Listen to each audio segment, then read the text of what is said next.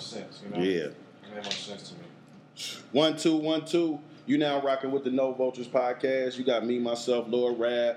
OG Clea's on his way. Corner Barber had an emergency, had to go get his son. We got Dirty Red in the house on the dough. And today we got a very, very, very, very special guest. Now, this guy has been around for a long time. He's been rapping for a long time. I caught wind of him a couple years ago at Dame Lillard's annual picnic and event that he does for the community and the kids. And this guy stuck out to me. And me and Sway had a conversation about this. Like, man, this dude is like in that cold in them bracket. Like, that's really the conversation we had. You know what I'm saying? Like, It's crazy. And so we went on and just, you know, ranting and raving about how dope he was. And later on, I just started seeing him pop up. I've been paying a little attention to him, man. And right now, got the hottest shit on the street, man. Hands down. Hottest video, hottest song, it's the hottest hook on a song. You know what I'm saying? Like, this shit is crazy, man. We got Brookfield Duece in the house, man. What's up? Man, what's happening, man? Man, I'm so glad to have you in here, bro, man, because like I said, man, I've been paying attention. And first of all, let me give you the disclaimer about No Vultures. So we started this podcast because the culture is being used in a wrong kind of way. It's being used for profit. Yeah, being vulture. Vulture, not for us. Yeah. You know what I'm saying? And basically, we wanted to tell our story. You know what I'm saying? Yeah. Not just rappers, not just athletes, politicians, you know, whoever. Because I feel like the hip hop culture is a whole generation. Yeah. It's not just, you know, what it is at the moment. It's like an entire generation. You know what I'm saying? And we was raised in it.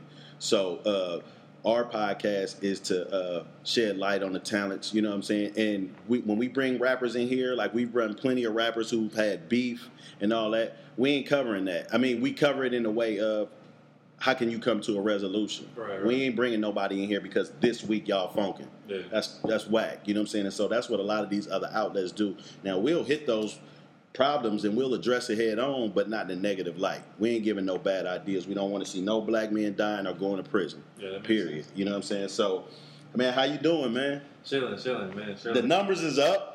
They climbing. They you know, climbing. Where we at right now? We at 900,000? It's about, I would say about 815, 820. I haven't checked.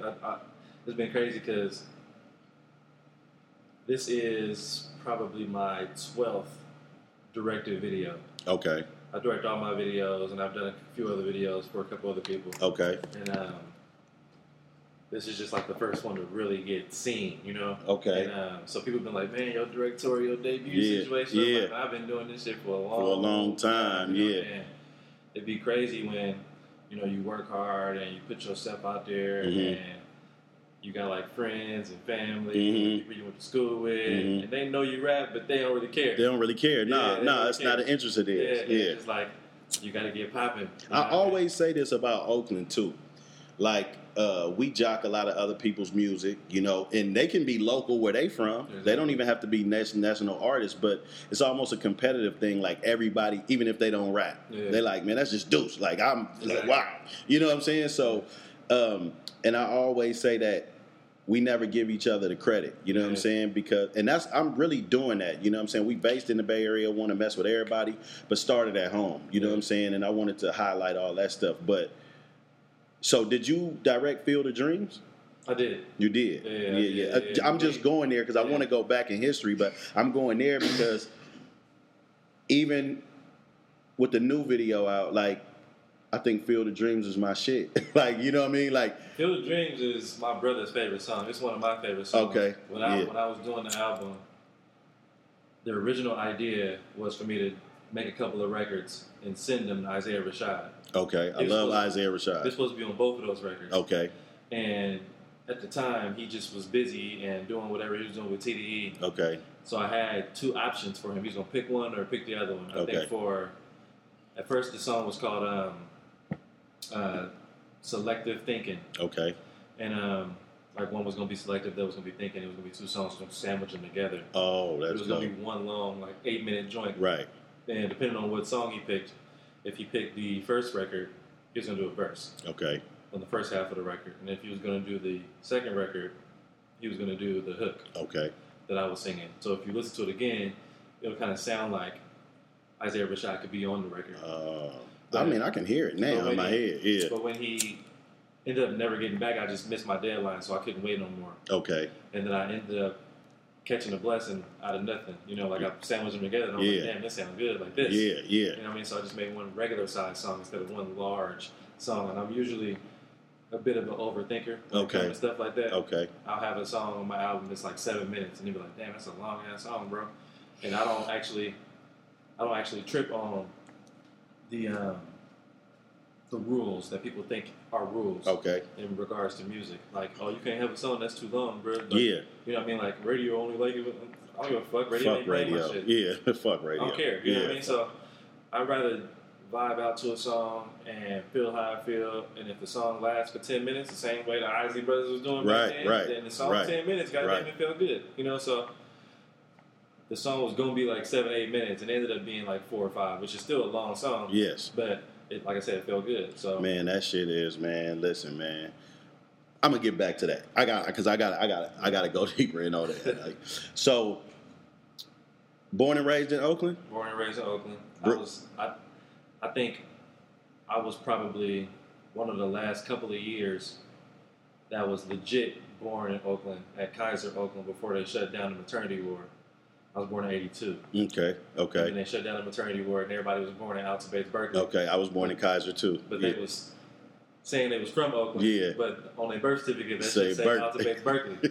You really from Berkeley. Hey, so, like, I gotta ask you this. So, when you ride past now, and you look at that, do you catch feelings? I catch feelings. Like, I was born there, my girl, and my daughter. You know what I'm saying? So it's kind of like, damn. I mean, they tore it down. They put the new one down. Yeah. It is what it is. Yeah. I mean, they have babies there now again. Yeah. That's cool. Yeah. So, you born and raised, you've been in Brookfield, raised in Brookfield, whole life. So, how was that? Like, how was you of course an 80s baby, so how was that growing up, like coming out of your young eyes visually? What did you see, and like what did you hear? Like, what's kind of like the soundtrack to your life, and what are you seeing? Of course, you're still in dope dealing. Yeah. You seeing violence, of course, which comes with the neighborhood. Yeah. It comes with drugs and poverty. So like young Duece walking around, going to what elementary? Brookfield Elementary. So damn shit. Nah, he was a little younger. My cousin, he didn't go there. Actually, the Taylors that live in Brookfield is my cousin, Eric and Erica. So Erica a little older than you, but she probably didn't go there with you. So you went to Brookfield Elementary. And what was that like? Like, what was you seeing? Is it cars riding by on gold and slapping? Is y'all, I was really into basketball. Okay. So I wasn't like on the corner. But just walking around, because the school right around the corner from my granny house. Mm-hmm. My mom lived down the street from my granny, so we just was always on Clare Street. Okay. Brookfield is on Jones Street, it's right around the corner, literally. Right. 1 block. So we should just walk around the corner and go home. Yeah. So like the corner store on the flats was there, and people would hang out. We see cars. Yeah. Gold ones. Yeah. We see dope dealers. Yeah. We see, chicks hopping out to go to the store the same way Booker's is now. That's what the Flatland store was. Yeah. Flatland store was lit, man. Yeah, so people would just pull up, do what they had to do. They had food. They had a meat market. So it was like all different walks of life was in that store. Cause it was really one of those things for the community. But now, so you was really in the hoop. I was too, man. And I'm glad you is, because I'm going to have another good question for you about that shit. I got hit by a car in front of that store, too. Oh, really? By a police car. Oh, wow. In front of the Flatland store? Yeah, hella funny. Did y'all sue? Nah. You know what's crazy? We talked about that the other day. People didn't even sue and shit like that. Like, you used just to be happy to get out the situation. Made it alive, my mom was sending me back and forth to the store. And this was like baseball season. I was playing t-ball or baseball or whatever around the corner. Okay. And at the time, we didn't have no game or no practice in that, so I was just hella excited on baseball. Yeah. And the A's was playing at the time. Okay. I thought I was Ricky Henderson. Yeah, of course. So I was darting across the street, no crosswalk. Yeah. No looking both ways. Yeah. Maybe like the 4th time going to the store, so like coming back, a car whizzed by, and I let him go. Okay. And then I jumped out there, come to find out, the car was in a high speed. The police officer was catching up to him and hit me. And had I been maybe a tad faster, he would have ran me smooth over. He thinking old school. You hear him, Red? He want to be faster. I thought he was about to say, police should have been what? Nah, I should have had more wheels. Yeah. I knew it. He would have ran me smooth over had I been a little faster. Yeah. But I was a little slower, and my foot hit his passenger side wheel. Okay. And it spent me backwards, and I ended up hitting the ground backwards. So he kicked me off the street. Okay. I was on my way into the street. He hit me. I went back into the curb. Did he stop? Oh yeah, he slammed on the brakes. The guy got away. Okay. The whole block was like, oh. Yeah. Like you helped. Yeah. For like 2 weeks. 2 weeks, they was like, man, you the man. Yeah. That sounds like an episode of Everybody Hate Chris or some shit like. And they was like, you gonna sue? Yeah. My mom came running down the street. She pregnant with my little sister, and she just was happy I was alive because I really could have died right there. Yes. And I be really thinking about stuff like that because there's been so many different episodes through my life where I really could have got hit by a car or popped. Yeah. I'd have been shot at multiple times. Yeah. I'd have been in some real situations where I shouldn't be here. So right. I be feeling like those events are like the bed for me to sit on to speak my truth and to speak Oakland's truth and to speak for the rest of the people because I feel like I'm here for a reason, whether it's rapping or visually or just helping somebody else get to a point where they can tell their story too. Yeah, and you know what? That comes off in your persona because that's what I was saying. Like that was part of it when I seen you the first time. I was like, this dude, he's like a student of hip hop. This shit a little different, you know what I mean? And shout out to Ray Ryder and shout out to everybody else I seen perform that day. But you know, it's something that stood out. You know what I'm saying? It wasn't the norm. You know, and a lot of times if you look at it like, I look at it like this. When Kendrick first was coming around, when he was K-Dot, they wasn't singing his praise. You know what I'm saying? Yeah, exactly. Yeah. They wasn't really fucking with it like that. You know, I remember him going on a Breakfast Club and Charlamagne said, you look like a janitor. Like what? Like, you know what I'm saying? Like, that's crazy. But, you know, to know who he is today, it's just like crazy. But so, Red. So, did you play like AAU? You said you played. Yeah, I played for the Rebels. Rebels. Okay, yeah, you played for. Okay, yeah, so I played for Oakland Rebels. Damn, you was a real baller. So, what's your thoughts on AAU? Like, it was a little different when we was younger. It's commercialized as shit right now. I mean, my son played, or he used to. He can play high school basketball now. Okay. But, I mean, it depends. I mean, if you got a kid that really want to play, and you got a coach that really want to win, and they actually teaching your kids skills, and it's not like once you get to high school, it's time to play organized high school basketball. It is. You know, kids who are playing AAU 14, 15, 16, 17, I believe they really should be playing high school because that's what's going to save their life in terms of getting to college. The colleges will look at you in AAU, but they'll be looking for you to have actual statistics through a high school. Yeah. So anything before 14, it makes sense if the neighborhood recreation park is now a hub for dope fiends and drug dealing. You can't really go there. Nah. So it's like if you got an organization, although it costs money, they set up to have something that's there in the community for all the kids that really want to play. So AAU ain't for like, oh, I'm just down the street. Right. And I want to get my kid to do something this summer. Like Yeah. AAU is like, you want to be something with this sport. Absolutely. Whether it's basketball or it's 7-on-7 football or it's AAU baseball. Like, if you in this situation, you serious about playing sports for real. Yeah. And your parents are serious about you playing sports for real, and they're willing to spend the money and travel for you to do it. So, for that, I think AAU is fine.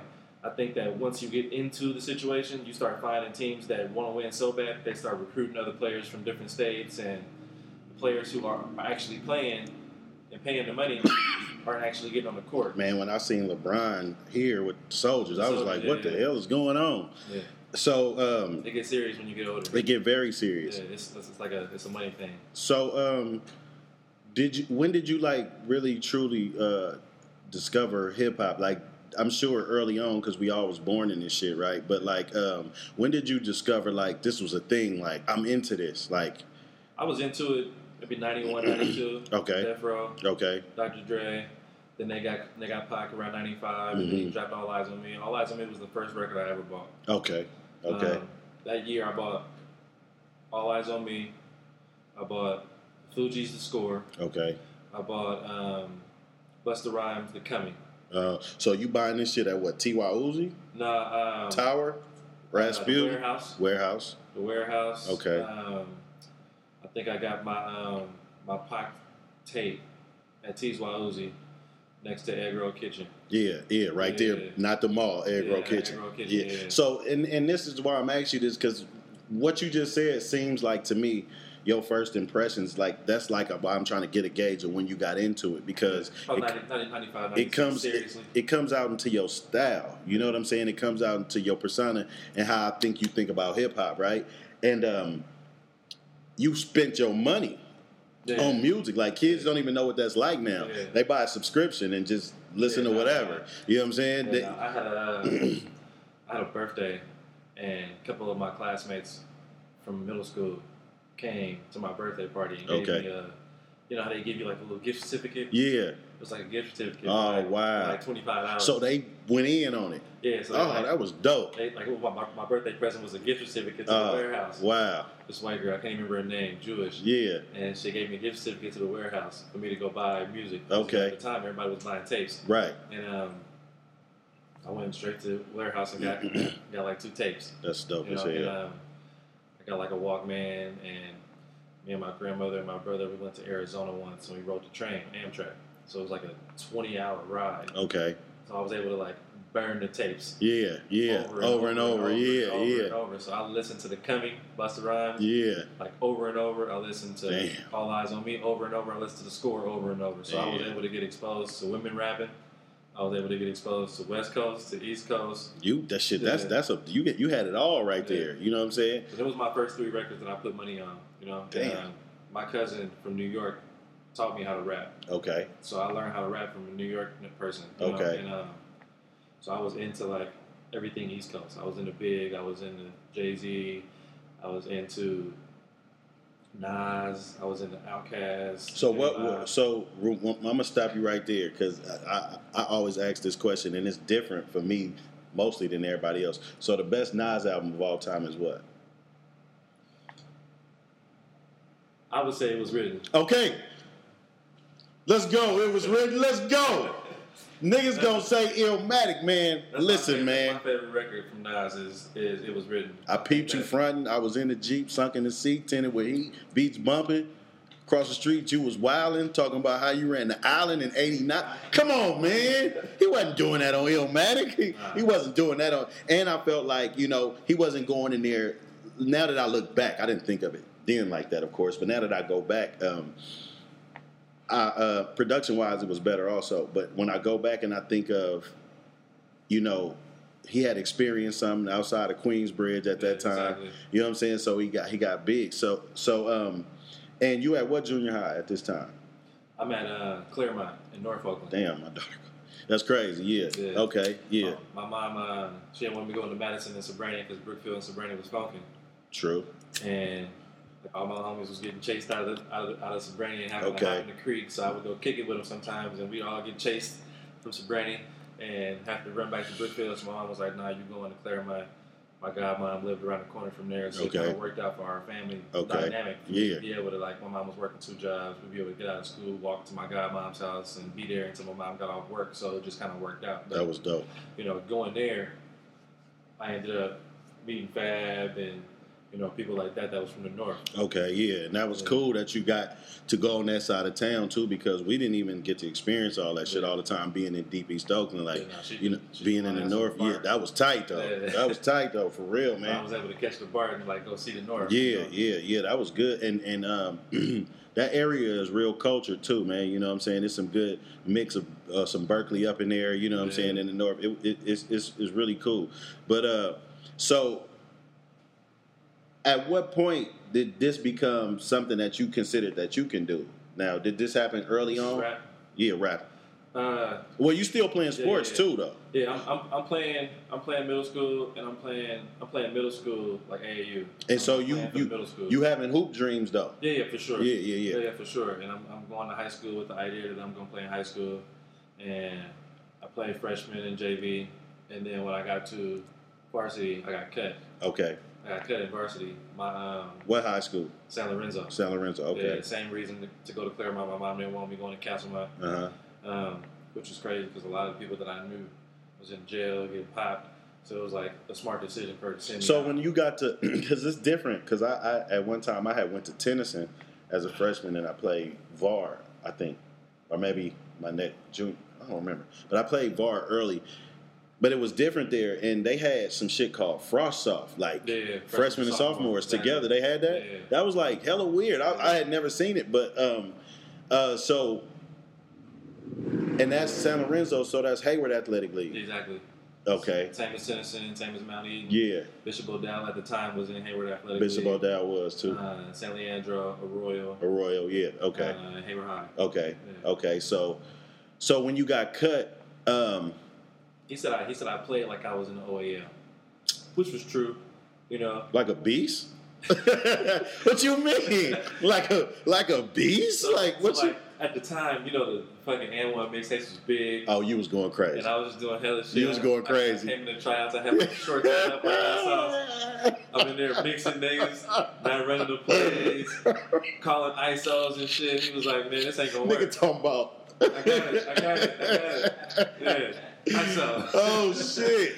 So yeah, that's really what happened. But you know, no real regrets. Yeah.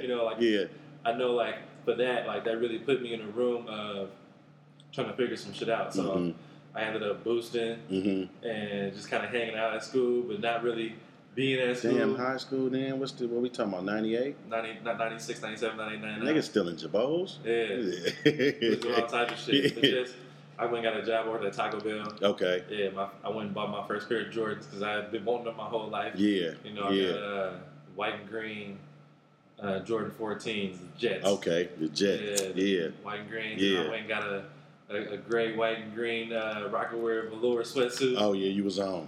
I thought I was it. You was on. Yeah. But yeah, man, I think right after that, I started giving up hoop because I was like, this is just not going to work. I need to figure out, like, some money shit. You know what I mean? And but you know what? And I want to stop you right there because I've been in those situations and watching niggas in those situations. And when it's time to make that decision, you see that being an athlete don't mean that you just a professional athlete. Yeah. Like, that shit is in your heart. Yeah. Like, you always think you can do some shit. Like, you know what I'm saying? And you watch niggas still going to the rec center at 20. Yeah, living with moms, they can't figure it out. Yeah. When you see a nigga walk into the rec center with a headband and some tearaway sweats on, like, nigga, what is you doing? Yeah. You know, and I'm like a firm believer of like the saying, like those who can't teach.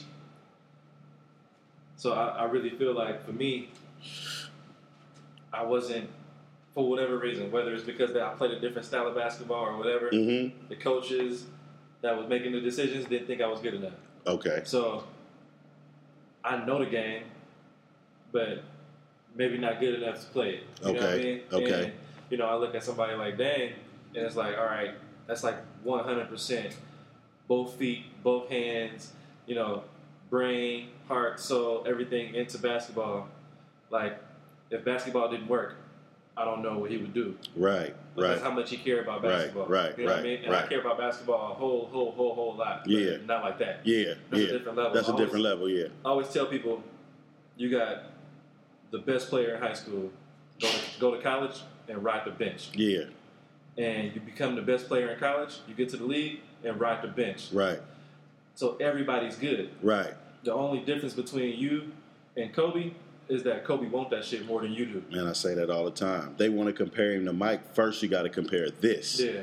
That nigga embodied Michael Jordan first. Kobe wanted more. Yeah, like, I believe that he's the type of motherfucker that has the ambition that if he really wanted to be a fucking firefighter, he'd be the best. He'd be on the front of Men's Magazine with no shirt. Like, you know what I mean? Like, that nigga Kobe could do anything. Yeah, it's the will. It's the will. So yeah. That's the difference between NBA players and niggas you see at the rec. Yeah, right. It's the will. The will. It's the will to go to school, do the homework, not go to a party, don't smoke and drink, don't mess with all these different girls.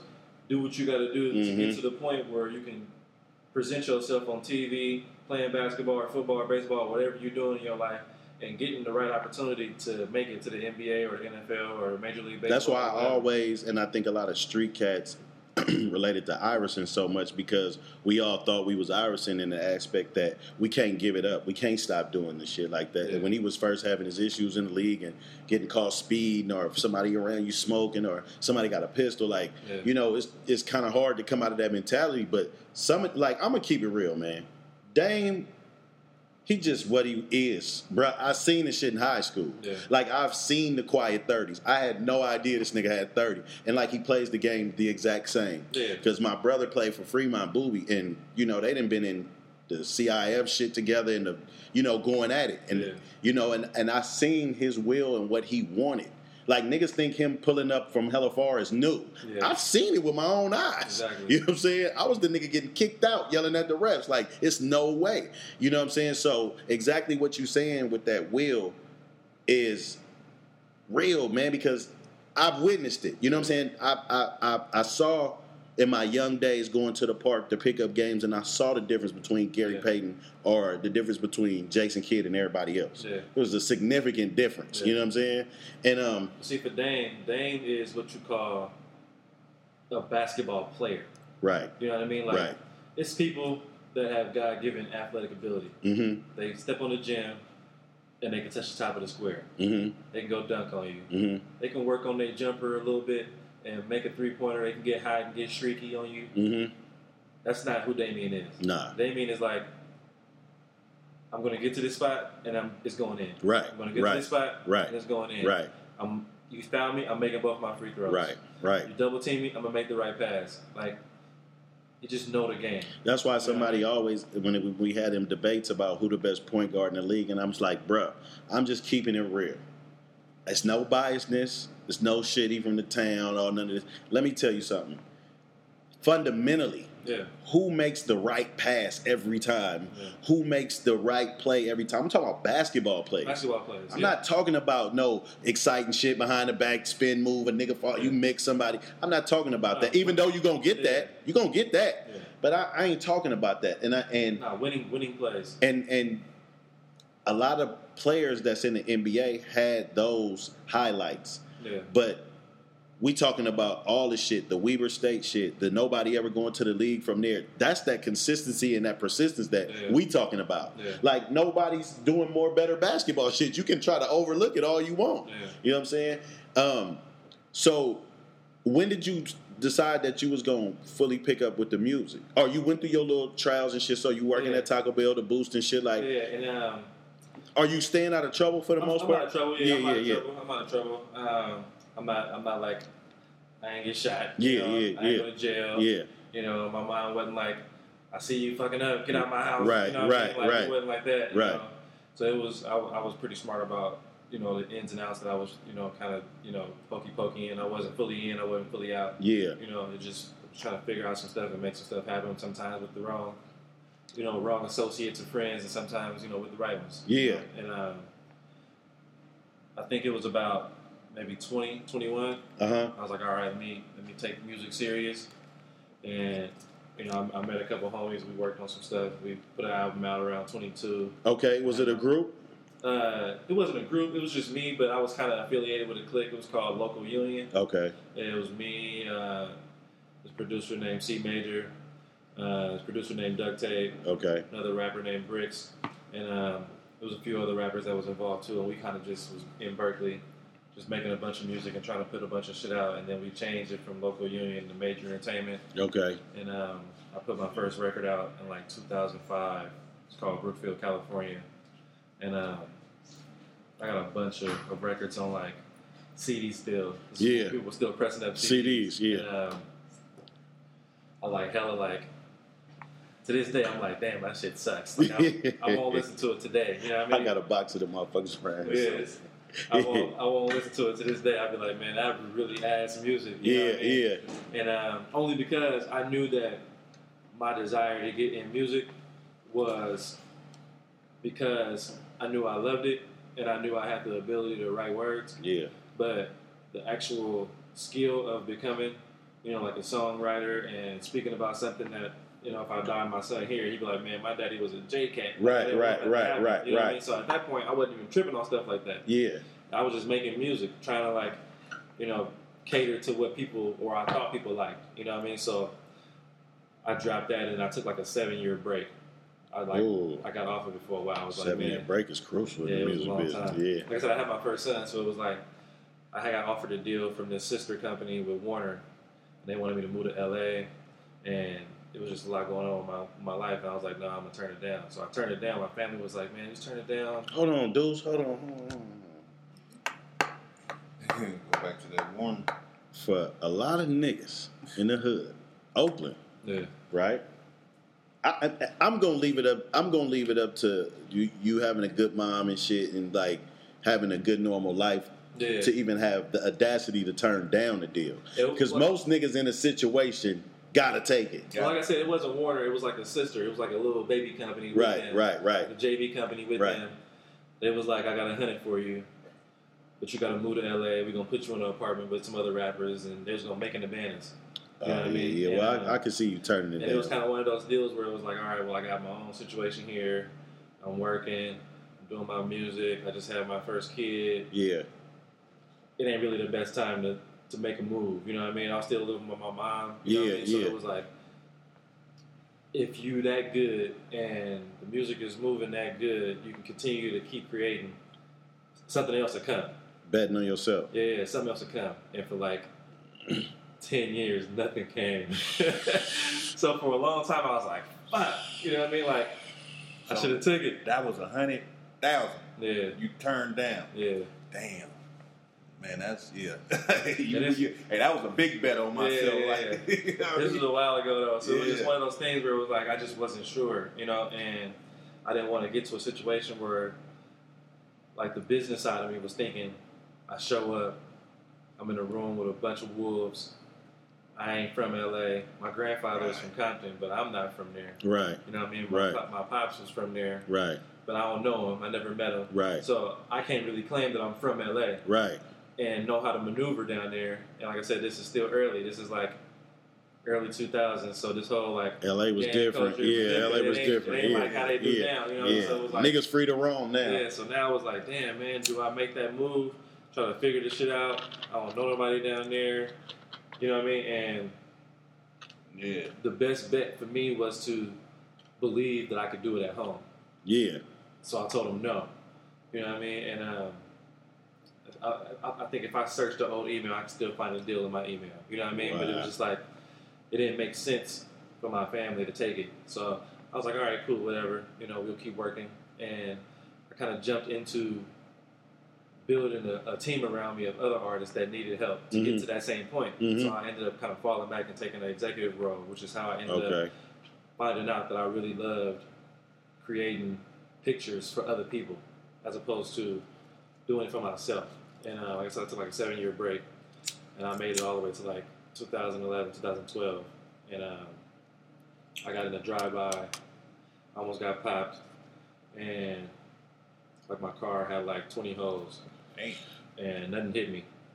And like my headrest behind me was lit up. Damn. My seats was lit up, and I was like driving like this. So they was like, they was on me. Right. You know what I mean? And to this day, I don't know why, you know, but I kind of always tell people it's mistaken identity because I don't think that shit that I was doing was that bad to the point where 2 niggas was about to pull up on me and really start getting on me. So like, I always tell people it's mistaken identity, but like,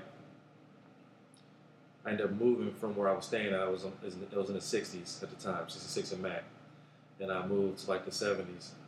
And like it just told me to get back in music, like really start telling my story, and like God kept me alive for a reason. So I just got back into it. Absolutely. I think from 2012 to 2018, 6 years, I probably did like 9 projects. I just kept dropping shit. Damn. And now we talking about what years again?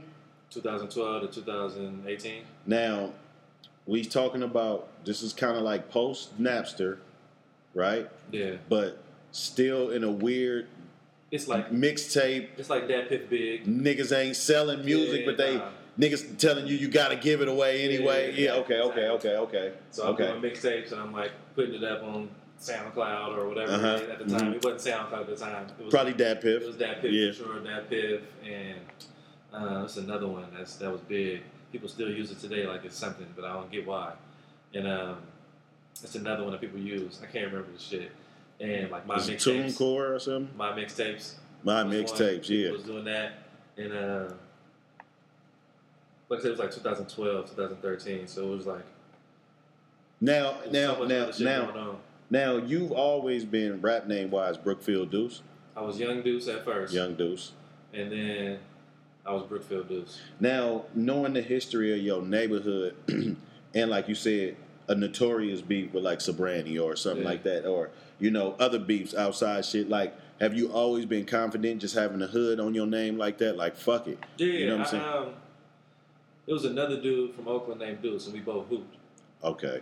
So they used to be like, Duece? That shit came natural. I'm talking about Brookfield Duece. Exactly. Okay. Yeah, well, so not that dude. You had to take it. So that's like, right, that's what it is. That's like Black Tony, Fat Tony. Yeah, nigga. So I kind of got named myself. Okay. Like I didn't name myself that. It kind of like fell in my lap. Yeah. So I ran with it, but I told myself that I needed to speak for more than myself, and I had to start with my neighborhood first. Yeah. So Brookfield was like what I'm speaking for, and then me is speaking for myself, coming second, being Duece too. So it was like, come put yourself second to the cause. You know what I mean? Yeah, so that's dope. So now, did you perform under this name too? Under Brookfield Duece? Yeah. So you going around? So are you having shows? Like, are you doing like the ambitious shit? Like, getting on other niggas? I mean, it's. I always said it was weird around here with that shit. You know what I'm saying? Like, you have two crowds. Like, you have niggas that's like around Zion I. Yeah. And that type of crowd, you got the hyphy crowd, somebody that might be around, say a D-Lo, or I guess that's who was running this Keep the Sneak at that time. Like, right.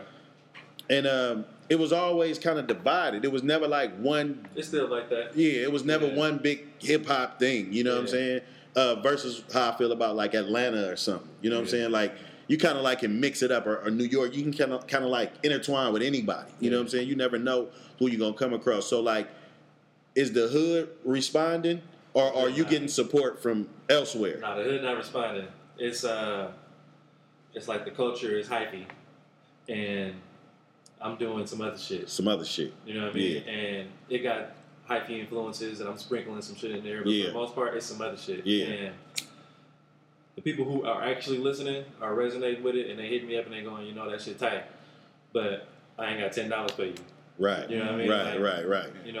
And it's crazy because I still go through these little battles with the music. Yeah. Myself. I don't want to like lose my thoughts. I'm gonna get back to that. But like the for me, it's like at the time I didn't have knowledge on the coup. I didn't have knowledge on High Road, on Zion I didn't have knowledge on where they like congregated at. Right. So for me, it was like I'm just a dirty nigga from Brookfield. That's really with the niggas, you know what I mean? Like, I'm really with the shit. Yeah. But I'm trying to get better, I'm trying to be a better human. Right, I want to be a lyricist. Yeah, so I grew up on this New York shit. I grew up on this South shit. Yeah. I grew up on this East Coast shit. I grew up on this LA shit and Texas shit. So I've been, like, exposed to, like, the world of music and not just the Bay. You know what I mean? So for me, it was like, my influence lyrically was so much other shit with Bay Area language and attitude. So Bay Area attitude, Bay Area language, but with all the other attributes that all those other regions was known for. So I'm like really rapping, but I'm saying bruh and hella, and it's like, but I'm really rapping though, So like, for me, it was like that wasn't clicking with niggas, And I mean, shit, it still ain't. You really think about it, it's like really it ain't. And I was thinking that even when I seen your video, I was like. This the new one. What is the actual title of the song? Dre Grant. Dre Grant, right? Yeah. And we're gonna get to that too. That's dope. It's crazy because just for a level of comparison, I dropped Field of Dreams 3 months ago. First video off of my album America's Orphans. We can get into that whole concept because it's a whole world of shit. But I think I checked this morning. That video right now has 586 views, period, in 3 months. Dre Grant has 820,000 views in 1 week. Field of Dreams is me rapping, and Dre Grant is me catting off. Right. and you know what? It's I can't think of the song I'm thinking of to like compare it to, but it's something else in hip hop where basically a motherfucker was like, you was really just catting off, good beat, good hook, you was vibing, but you saying in your mind, this shit is so easy. Like, this what y'all like? I got 100 of those. Yeah. Like this what y'all like? Like, you're right. Like, and that is the song that you had 7 years ago that you've been overthinking. Not that particular song, but I mean, in that. Me and Dame sat on Dre Grant for 17 months. Right. What? That song sat on my phone and Damien's phone for a year and a half, damn near. Dang. We sat on that song for a long time. It was just like, we're going to figure out how to put it out, and he was like, I'm going to put it on my EP. And then the EP turned into a whole album, which became Big Dollar. Right. But, like, we really was just sitting on it for a long time. Like I said, I got, like, 10 that I like sitting in my phone right now. I personally like what both of y'all did on the song, right? But the way your cadence was, I felt like you created the song, right? No, we created it together. Y'all created it together? Yeah. But if you was catting off, I'm thinking in my mind, like, this what I automatically thought when I looked at the song and heard the song. Saw the video and heard the song. I felt like you had something to do with the video, right? I directed the video. The way you was moving around, it looked like you was tripping off the video, right? Like you, I could tell, like you was, like, that's not a, first of all, it's a hood video without niggas all around you. Yeah. So I know somebody cares about the visual and the way this shit look. Yeah. The way it's shot, you know what I'm saying, the black and white, everything that was going on in the video, right? And we had a big team, though. We had a big team. Yeah. Me, it's Tevin, Tavares. Give me a water. You need a water? You got me? No, I got water. Yeah, but it was me, Tevin Tavares, Raphael Sutton, Mike Green. Okay. Mike Crocker. We had a bunch of people on the team for the actual team. Well, you know. But me and Tevin directed it. You know, with Kanye, you'll have Donda, or you'll have all these creatives that these niggas put in the room. I never known that till all of these cameras was around and niggas started telling their stories. But like, damn, this nigga had all that. Like, it's like some thriller shit. You know what I'm saying? But I automatically looked at that shit and said, this nigga should be an A&R too. I said, dude should be A&R too. That's what I said. I'm working on. That's the behind the scenes shit. Yeah, because I said, he's been doing this shit. Look at the attention he grabbed for himself doing this shit. And I know it was easy, right? I'm listening to the cadence and rhyme pattern. But I'm also saying to myself, he grabbed their attention so fast, he would make a kid a star right now. Yeah. Any kid. Yeah, me and my homie, a Lock from the Fresh Killers. Yeah. Like, man, we gotta find one of these little niggas and put it together. Yeah. So everything you said, we've been talking about. I feel like, but not taking nothing away from your career because definitely. I feel like you're gonna continue to be a rapping ass rapper. You know what I'm saying? Like your raps is like, it's the shit I like I said, the shit I grew up on, the shit I fuck with. I fuck with everything. Yeah. But you know what I'm saying? Sometimes shit, you need that refreshment. Yeah. You need that refreshing ear. And then when Kendrick or Cole take so long to drop, you know what I'm saying? Or it's a lot of people coming up now. Like you say, Isaiah Rashad, I liked him the very first time I ever heard him. I like a lot of people that I feel like music is not necessarily the same, but different than everything else that's going on. Yeah. Like I like Vince Staples. Yeah, Vince Staples is you know what I'm saying? And it's not just going to be on my radio every day. Exactly. You know what I'm saying? But until he was rapping about, what was his biggest song? It was basically... Big Fish? Big Fish. Yeah. You know what I'm saying? So it's like kind of the same thing. Like you on the hood shit, they actually got to see what birthed Brookfield Duece, though. Yeah. You see what I'm saying? Like, right. And then everybody has been seeing this dance, right? Yeah. Forever. Yeah. Forever. Like, to be honest with you, bruh, like, I don't have no ego when it comes to this shit. Yeah. My favorite Oakland dance. Yeah. Period. You know what I'm saying? So, my favorite dance. If I walked in the party, that's how I'm walking in, nigga. So you know what I'm saying? So this is how I explain to people. The hyphy movement is centered around going stupid or going dumb. Mm-hmm. There are no steps to the dance. Right. So when another city, another area sees what we do, they think we just a bunch of crackheads. That shit offensive. You know, I'd be like, go stupid. They think it's funny. Yeah. They think it's a joke. It's no different than footwork in Chicago. Right. No different than like the go-go scene in DC. Right. There are no dance steps to those particular things. Right. So when you see kids dancing, Yeah. they ain't doing footwork. Right. They don't fucking know. Right. They ain't doing that go-go shit because they don't fucking know. Right. No different than the hyphy movement in the Bay. Yeah. It's not a marketable dance. Right. You know what I mean? Right. But if you can look at Hit the Folks, the whipping the nene, the stanky leg, Right. Atlanta been pushing out marketable dance steps with choreography. Yeah. Brookfield dance is a dance with choreography. Right. It's marketable. Right. You can do a Brookfield challenge and get people that's not from here to watch the video and learn how to do the shit. Right. And make some shit from Oakland Right. turn into some shit that they doing everywhere. The same way we sponging they shit, they be sponging our shit. You know what I mean? So that's what really made me feel good about the Brookfield dance, because we wanted to really highlight that it wasn't just some shit that Brookfield claimed. Yeah. It's really some Oakland shit. Oakland shit. All do it. Yeah, because even if they don't do the exact dance, the shoulder movement already. However, this how a nigga get started. Yeah. Right. That's how a nigga get started. It's no matter what dance he's about to even do. You know what I'm saying? Is the dance the Brookfield dance, or is it the Dre Grant? It's the Brookfield dance. By Dre Grant. Well, see, because we're a younger generation, right. It was somebody else. I can't remember his name right now, but he invented it in like the 70s. Oh, okay, gotcha. And then Dre Grant came up in the 80s and 90s, which is Oscar Grant's uncle. Right. And he was doing it. He went to school with my auntie and my mom's, and they was doing it in school, elementary school. Yeah. Right. You know, and so for us, we just resonated with Dre Grant being the king of the Brookfield dance in the hood. That's the legacy. That's the lineage. You know?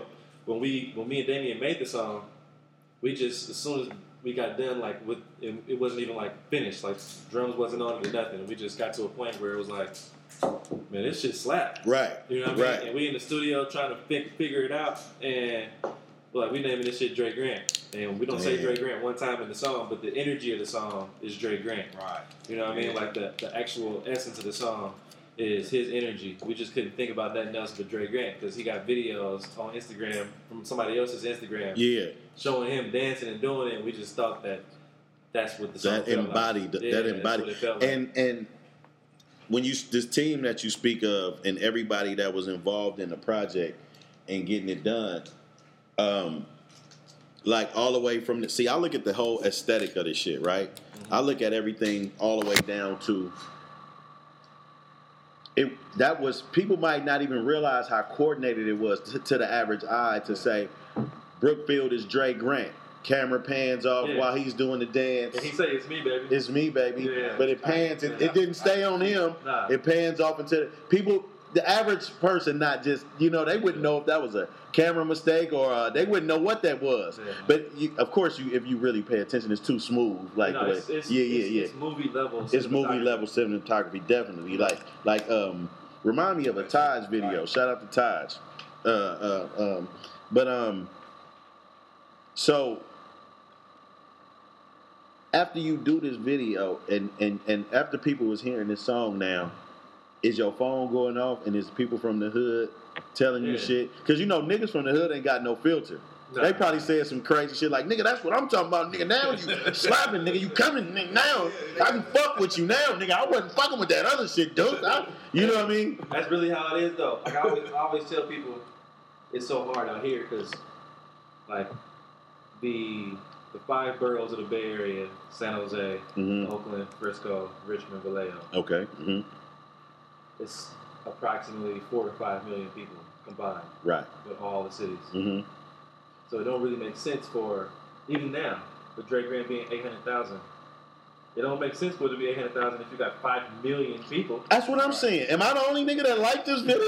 That's what I was saying. You know what I mean? So, it'd be crazy because you could throw a rock and hit a rapper. Mm-hmm. So if I rap and you like my rap, but you got a cousin that rap, it's harder for you to say, you know what, I fuck with Duece. Because I can't say that and in my right mind not fuck with my own cousin. Right. My own cousin is like, man, here, listen to this, bro. Listen to this. And he's like, oh, I don't fuck with that, bro. But you listen to that other nigga from Brookfield. Or the analogy I use, and I'm sure you've been through this. In the middle of putting your video shoot together, or you outside, somebody sitting in their car playing a whole nother nigga song. Exactly. That was happening during the video shoot. My nigga. Right? Yeah. My nigga, what we doing? We can't turn on no other music right now. We got to get all into this. Yeah. But you know, that's why y'all was doing the video. Was the song out already? Yeah, album came out. Yeah. Album's out. But it still didn't impact them niggas because most of them probably never even listened to the whole album. Yeah. You know, niggas are turned on Ross, just being honest. And then the video. The visual, yeah, you know what I mean? Visual, because like I said, if you just a cat, because this is how I feel about, you know, a lot of niggas do $1 million, a lot of niggas do 2 million, 3 million, right? But a lot of niggas, it's the same. I don't know what the stats is on your shit and the metrics, but a lot of niggas is the same 100,000. I mean, you know, 20, 30,000 people watching it. This shit seems like Dre Grant is getting discovered all over again every day. It's one person watching it once and telling somebody else. Yeah. And he might go watch it again. Yeah. But out of that 800,000, there's probably 500,000 people that's seen this shit so far. I told everybody I seen in person since that shit came out, I told them about it. Like, nah, go watch it right now. I don't think it's like, because I watched that shit probably about 8 times. So. Yeah. You know, off the bat. You know what I mean? So well, when I listen to music in the car, because I'm listening to something else. I'm listening to audio, book, a podcast, something else, right? So when I do listen to music in the car, I always watch the video. Yeah. That's just how I do it. I got the phone up on the thing, you know what I'm saying? I always play, if it has a video that I really like, you know what I'm saying? Like, that's how I listen to the music. Like, because that's how I've been listening to, like, all the Nipsey. Like, I only been watching his videos. I can't do nothing else. So, and now that you went from, like, well, let's go back, right? Let's talk about Field of Dreams, right? Okay. So when the song come on, is it kids like, that's my car, right? So that's what I was saying earlier. Is that you on the hoop court in there when the Stang ride by? All y'all like, damn, or exactly. You know, niggas ride by slapping so hard you can't help but look. You know what I'm saying? But off top, like, you know how I say, motherfuckers say like, man, that nigga a real one and all that. Like, I don't look at, like, cause you a violent person, or you having money, or you know, you doing crazy shit in the streets, whatever. That's not a real nigga to me. I don't, you know what I mean? We come from the hood. How could that impress you? Yeah. You know what I'm saying? That's really like, that's really like mentally unstable. Yeah. You know what I'm saying? What I respect is when you humanize us, because they dehumanize us so much. Right. When you humanize us and the motherfuckers say, I'm poor. Like, you just got through sharing with me that you shared clothes with your siblings, right? Sure. Still. You know what I'm saying? Yeah, so we got to tell him, like, nigga, I ain't got no shirt. Yeah. Take this. Well, we've been doing this shit, right? Exactly. So it's humbling, right? And to be that kid, right? And to be looking out at these niggas having all this money, but taking all these risks. You know what I'm saying? Yeah. And then also going back and forth to the store and not indulging. Yeah. You know what I'm saying? Like, that's the human side of it, because at some point there could have been any kind of cross to make you go on and say fuck it. Yeah, multiple forks. You know what I'm saying? If you really watching Snowfall right now, like, I don't think the nigga Franklin had plans on becoming a drug dealer. He stumbled into some shit, but he's smart enough to make it work. You know what I'm saying? So I just feel like, you know, I like that you give us the full picture on that, right? And then as the song progresses, it's like the shit just get more real. Now, the video is kind of trippy. Yeah. That was all you? Yeah, so the video and the song is me reminiscing about when I was a kid. Mm-hmm. And I had these dreams, like making it in the basketball or just making it out of the hood. And on the video, it's real clouded with a bunch of images. It's hazy and it's not clear. It's just like how today's videos look. Right. You know what I mean? Yeah. Cliche video in the beginning. And in high school, wanted to be a Bone Thug but couldn't find no harmony. Yeah. Like that's some real shit, man. like you know what I'm saying? Like to me, that's like when Filthy came on here and Corn would ask him like, well, what about when niggas weak?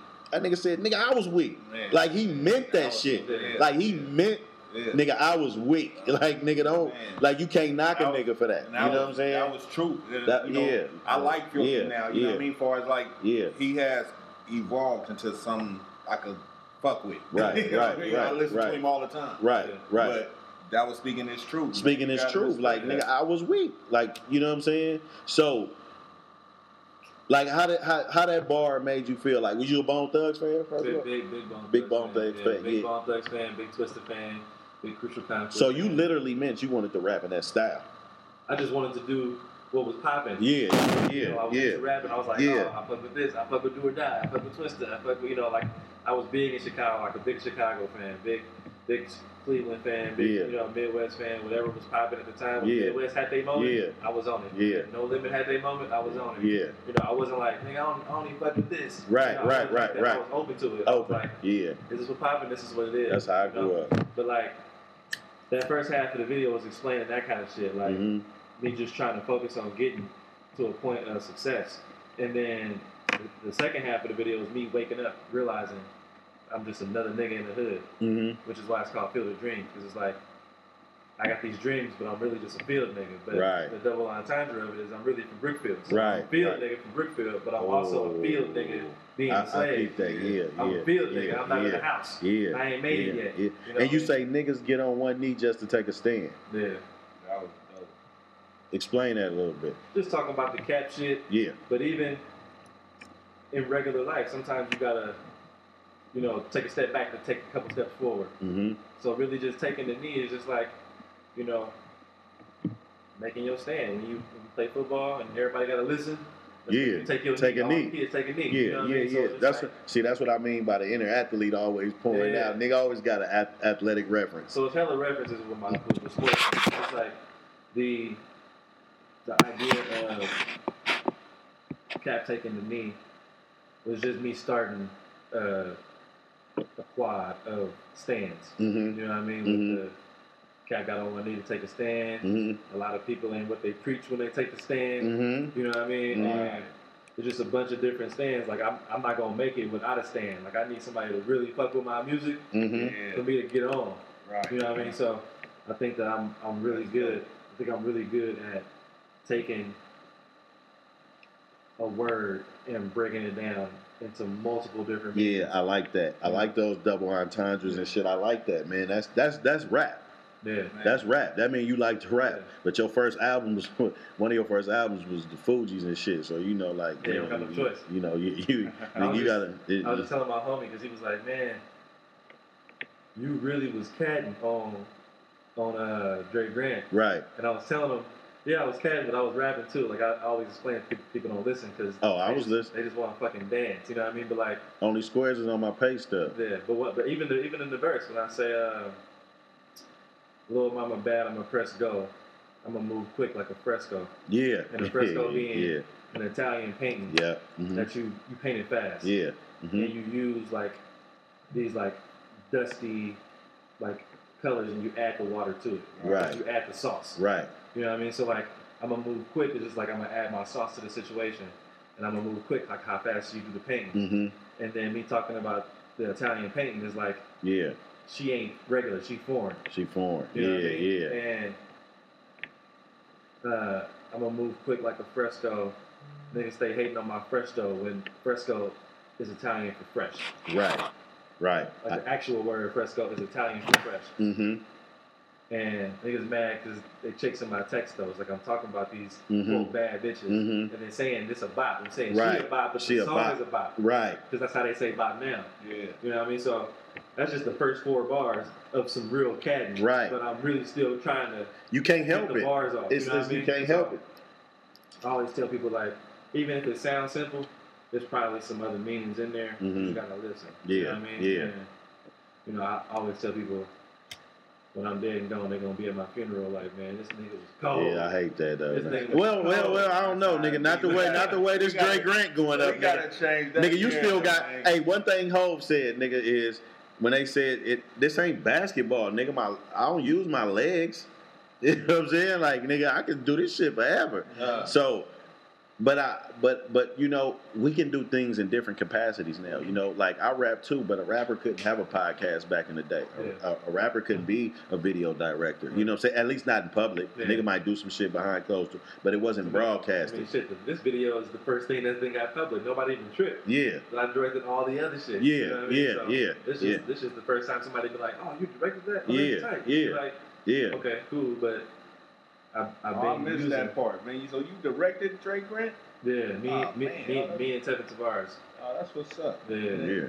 And I just wanted to make sure that when we painted the picture that I used all locations in Brookfield. Every location in the video is a Brookfield location. Mm-hmm. Yeah. All the extras are from Brookfield. Mm-hmm. All the cars, ATVs, dirt bikes, all from Brookfield. All those cars are registered in people houses who from Brookfield.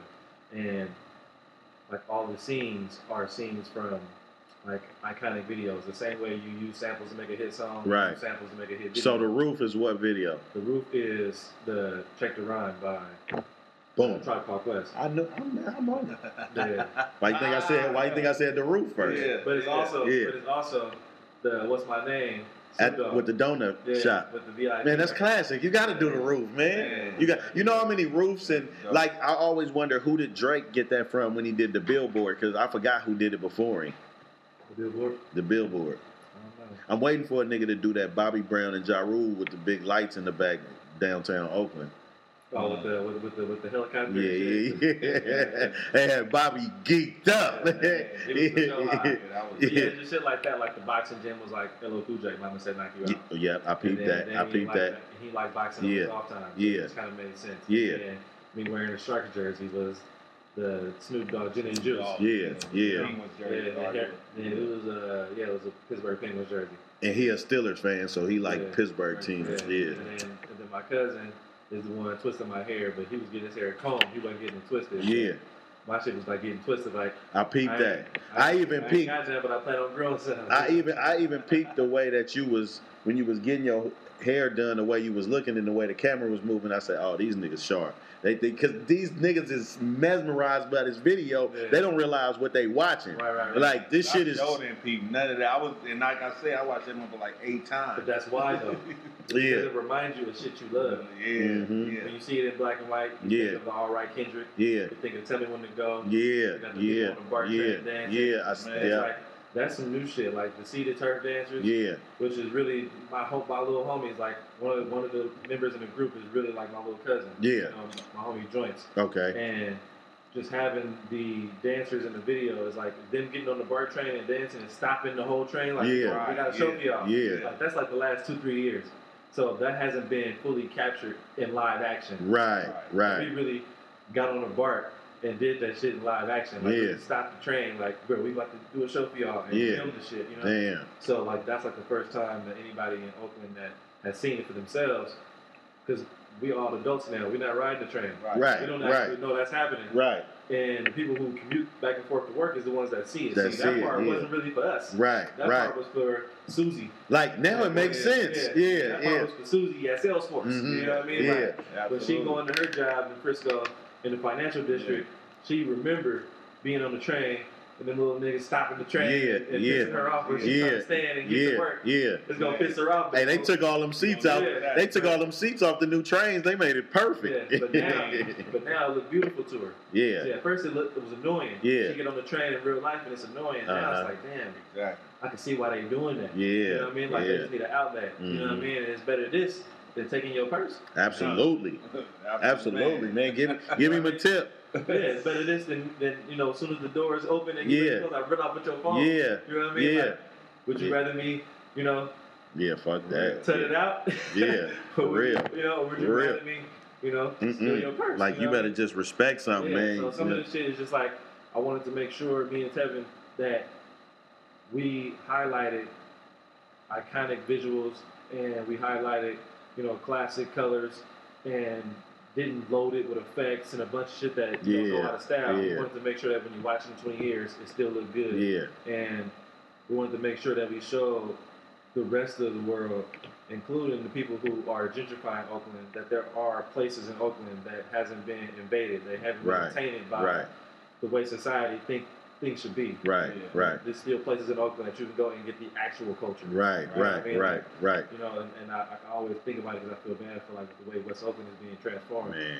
And I'm not from West Oakland. I got friends that's from there, but I don't move in West Oakland. I got robbed in West Oakland last year. Right. And I was trying to shoot a documentary about gentrification, and somebody pulled up on us and robbed us for the cameras and shit, which is whatever. You know, sometimes you got to pay the cost. Yeah. And I always tell myself I grew up boosting. Right. I've been paying that shit back in karma for a long time. Man, you owe some motherfuckers. Yeah, so I don't trip, you know what I mean? Like, that's the game, you know what I mean? Yeah. You ain't slipping, you don't have to. Still here, you get that shit back. Yeah, that shit happens. All this shit, you already know. I know how it go, and I appreciate, you know, niggas hungry, really. Yeah. You know what I mean? Like, I know for somebody like that would run up on me and would me for something, is really looking at it like these niggas is over here gentrifying the city. Right.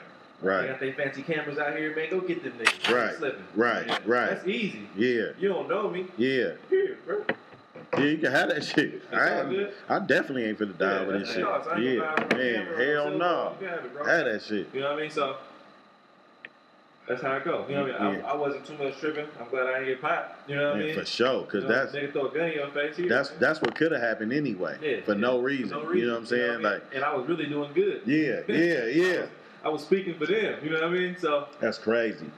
And really, to be honest with you, fortunately, it wasn't somebody else doing a film on gentrification, because at the end of the day, they would have made a big deal out of it. You know what I'm saying? It would have been on Channel 2 and it'd be like, see, you can't even. You know what I'm saying? Even the people that's on their side can't even. You know what I'm saying? I'm still ride for niggas. I know hunger is like a real situation. You know, like actually waking up and knowing.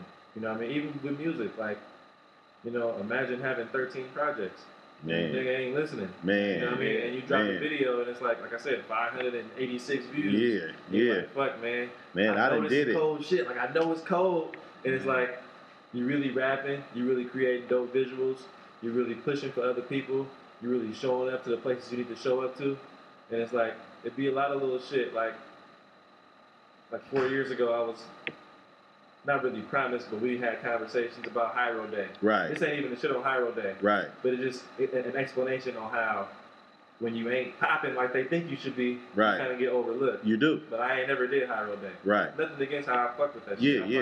Me and DJ Torre is like, like, I fuck with him. He's my homie. You know, I fuck with Casual. I fuck with Dale. You know what I mean? Like, I fuck with A+. Like, none of them niggas is enemies of me. Like, I fuck with that shit. I grew up on these niggas. And some of my favorite songs are High Road songs. For sure. Like, it just be one of those things when it's like, when you look at the numbers and you look at people and you look at the people that's moving in the city, it's like, that's how you get overlooked when you ain't got the numbers. So I can see why a rapper show up, jewelry on, money phone, showing up to the club, fucking with a bunch of bitches so they can get popular, because that's the only way to get people who don't, if it's like not 100% tapped in, that's how you get them to be like, hey man, I fuck with Bud. You know what I mean? Like, it'd be one of them things where it's like, they might not actually fuck with you, but you in everybody's mouth. Because you popular or you controversial. So it's like, let me listen to this nigga. You know what I mean? And if they got a couple songs that I like, I attach myself to the 1-2 songs. Fuck the rest of the 200 songs. Just the 1 or 2 that I like, and boom, opportunities start happening. So for me, it's like, I just want to keep making quality shit. I just want to keep attaching myself with people who doing quality shit. And that's like me, man. I'm guilty of it too, and I find myself in the same situation because I've actually, you know, like I said, rap for a long. I was just looking at some shit with. I posted on my story earlier with like Shady Nate and Eddie P and Hitters on the Payroll 10 years ago. I'm going there by myself. I mean, not by myself with my niggas, but nobody that I was actually going to the studio with. You know what I'm saying? And I'm going there meeting up with them with my camera. Like I'm so ambitious. I'm like, I'm a rap, I'm a film, I'm gonna do all this shit. Right. But I've been doing that shit. You know what I'm saying? But I look back at that shit and like, man, I'm proud of myself, man. Like, nigga stayed down. Like, you know what I'm saying? Like, I really stayed down. Like, it ain't easy, man. People fall off. Yeah, like people you name it. I didn't been in rooms with these. Yeah, you know I mean? Like I said, I started trying to get serious like 2004. Okay, yeah. And it's what, 2019 now? Yeah, man. That's and everybody, and you know, it trips me out, man, because when I, like even Empire, right? Street niggas that life is at risk can't just walk in there with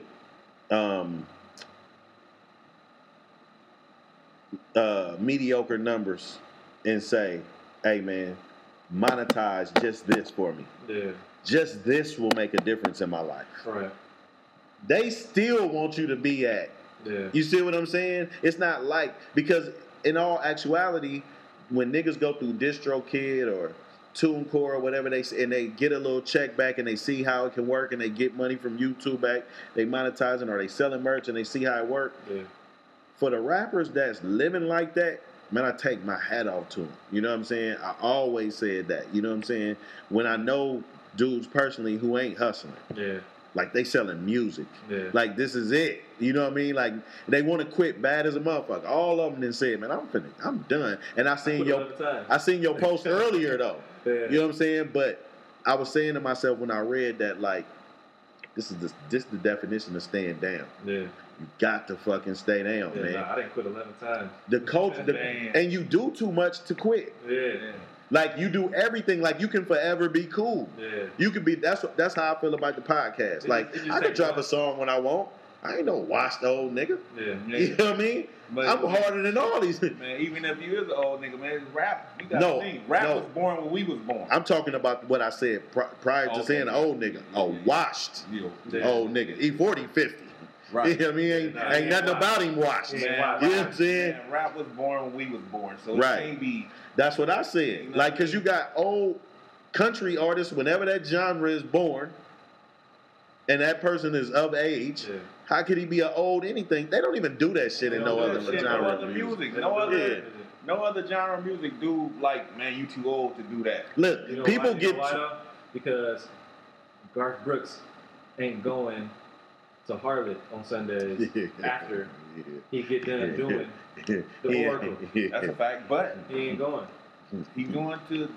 Well, you right. He ain't. The party coming to his house. He ain't whoring himself out. He ain't even doing the old fucking Hayes dance. Prince wasn't doing it either. Nah. Yeah. When you really own and you really doing your situation, and the difference ain't country music business versus hip hop music business. The difference is country music consumers versus hip hop music consumers. Yeah. Absolutely. It ain't us. Exactly. It ain't the creatives. It's the people who support the creatives. Yeah. It's all this clout chasing. It's the people who look at a situation and go, if I like this, I'm in the majority. And I don't want to, this is what I was saying earlier about your cousin. It's like, you kind of got to fuck with your cousin to a degree, even though you don't, because you think your cousin suck. Your cousin can suck. If your cousin suck, everybody else got to be on, or you can't publicly fuck with them. Right. They got to be on the radio, which is why Bay Area people, we only fuck with what make it to the radio. And that's whack. That top 40 shit, that's fugazi, man. Yeah. Like, that shit is in the system. And then the shit that they add, I heard hella long ago. Like, music moved too fast now for y'all to be moving that slow. Yeah. But, you know, they're not moving slow. They dealing with who paying. They dealing with who popular. Right. They dealing with, because at the end of the day, if I'm selling just for me, perm, I want to put it where all black people listen to music. Yeah. So I'm going to KMEL. I'm going, you got 900,000 listeners at any given moment throughout the day. I want that million people listening to my commercial for just for me, perm. Right. How much it costs. And then KMEL or Clear Channel or iHeartRadio, whoever the fuck, is charging just for me hair care products to put their commercial on KMEL. Right. KMEL got to get all of us to listen to that shit. Mm-hmm. So they going to put Brookfield Duece, who don't nobody the fuck know. Yeah. Or they going to put Drake on the radio. Right. if I was running the business, I'd put Drake on the radio too. Right. Unless you're giving me $1, I agree with you 100%. But at the same time, though, it gotta be a platform for. That's the only problem. They minimized the platform. Like at one time, you had enough mix shows. Yeah. Mix shows is where you always had to freelance to do what you wanted to do. Not a lot of mix shows. It ain't no mix shows no more. In other cities, like New York, is predominantly mixed shows. Yeah. You know what I mean? Like LA is predominantly mixed shows. Yeah. You know, Atlanta is predominantly mixed shows. So it's like the DJ is still. And it is mixed shows. It is mixed shows, but they are at like 12 midnight. Yeah. Exactly. So it's like the DJ was the first. In the hand of hip hop, you know what I mean? Like you got your DJ, graffiti, break dancer, MC, producer, all of that stuff was like the whole fist of hip hop. Right. DJ was first with Kool Herc and all of that back in the day in the Bronx. So it's like the rapper didn't come till later where it was like, all right, well we need somebody to keep these things hyped up in between the beat breaks. He can say a few words here and there. So rappers got invented, you know what I mean? Right. But at the end, I always tell people, like, for me, I get it, which is how a song like Dre Grant could be created. Because if you really break down the actual definition. We really supposed to be saying hip hop. That's how we supposed to start off all our songs. Like really, if you think about hip hop, it's like I'm hopping my hips, I'm dancing. That's why I don't hip hop is really dance music. That's why I don't really like when they compare the old to the new, because you can't do that. The talent level changes. Motherfuckers can do all kind of shit. Yeah. I'm not mad at them for being able to harmonize. The only thing I'm mad at is what I grew up off of was don't bite. Yeah. They won't stop biting. Yeah. You know what I'm saying? Like, you just can't take people's shit. Yeah. Like, you know what I mean? Like, it ain't cool. Like, I tell niggas all the time, man. A nigga like Soulja Boy, a nigga like the nigga who did Silento, the nigga who did Whippin' Nay Nay. Oh, yeah. Man, them niggas is true hip hop. Yeah. Real deal. Them niggas is the true definition of hip hop. He doing the Superman on that hoe. Like, that's true hip hop. That's like, true hip hop. That's like how the shit was created, to like dance and relieve stress from the problems that's going on in your poverty-stricken world. Is hip hop music. You know what I mean? Nobody fucking in the club standing around with no bottle looking. Man, Ha Davis did a funny ass thing, man, when he was talking about nigga in the club, like, man, I'll knock any one of these niggas out. Got a bottle in his hand, and you in the VIP, talking about, man, I wish a nigga would. I'm like, that is so true, because I'd be like, every time I see somebody like that, like, why is you so angry, bro? Like, what is the problem? Do you like women? It's a bunch of them in here. Like, you know what I'm saying? What are we doing, man? Like, you know, came to fight, man. Like, I always tell people that type of shit, and I always say, like, for a nigga like me, I'm not really hip hop. Yeah. I'm something else. You know what I mean? We really haven't figured out a definition for the shit, but it's just, I just consider myself street conscious. I report what's going on in America. I report what's going on in the hood, and I hope that the stuff that I'm saying help us become better as black people in America. And some days I go to the club and dance like the rest of these niggas, but for the most part, I make weekday music. I don't make weekend music. Would you say it falls more under poetry than, like, you know what I mean? If it's not hip hop? Well, like I said, the definition for me for hip hop is a nigga that's dancing. Yeah, right. It's Young MC. Right. You know what I mean? Like I got a song. I got a song where I say, the only Donald we acknowledge is Glover. When I was young, I used a fork for them covers. The only way to tell them Dre's was Ed Lover. Whoa. Yeah. Couldn't tell me nothing when Snoop did the cover. Was a Young MC, but then it wasn't cool. And then talking about how Reagan had us not fucking with like dope, but we was really trying to bust moves in the street. You know what I mean? And like saying that Young MC was like the nigga, but it wasn't cool to be like this dancing ass nigga because he was trying to be on gangster rap. Exactly. You know what I mean? Young MC was hip hop. Even MC Hammer. Yeah. Young MC was hip hop. MC Hammer was hip hop. Snoop and them niggas, that was something else. Yeah, that was that wasn't hip hop. That was something else. They made it clear that shit wasn't hip hop. That was something else. You know what I mean? So for me, it's like you can call me a hip hop artist, cool. You can call me a rapper, cool, whatever. But I don't think I'm neither one of that. I'm an artist. You know what I mean? And the stuff that I make is art. Yeah. And it's for us to take and consume and live with and tell to somebody else and get better. You know what I mean? Like I think that especially now with Trump, today's music is like, especially for artists that make music like me, is like this is like our Harlem Renaissance. This is the time for us to like explain like the stuff that we look back on hip hop in 30 years and they go, man, what was rap like then? Right. They're gonna push Kendrick in front of you.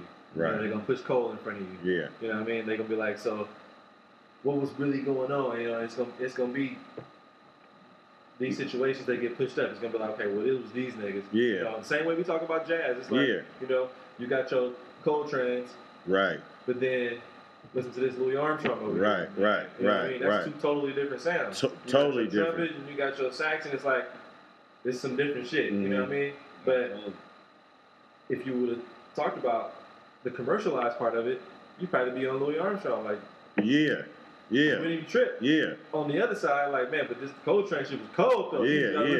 You ain't, you know what I mean? Or like Bill Evans being a white dude doing jazz. You know what I mean? Like, you got to listen to Bill Evans. You know what I mean? And it's like those things are the same things that's gonna happen with rap in 30 years, in 20 years. When we look back, you can be like, you got your Nas's, and then you got your Lil Pumps, and they both gonna be up there in the conversation. Right. You ain't. When we get old and crippled, and the kids is dancing to some new shit, and they get to playing the Lil Pump hit. Yeah, we gonna be like, I remember that shit. Yeah, I remember that shit. Yeah, we gonna dance to that shit. Yeah, we remember it. Yeah, that shit gonna bring back memories. Same way we listening to Ain't Nothing But a G Thing. Right. And then when Young MC come on, or when Vanilla Ice come on, you be like, nigga, fuck with that shit too, nigga. You know what I mean? So it's just, and that's why, like on my bio, I've been telling niggas this last like 3-4 months, like I'm Nas looking for Uchiwali.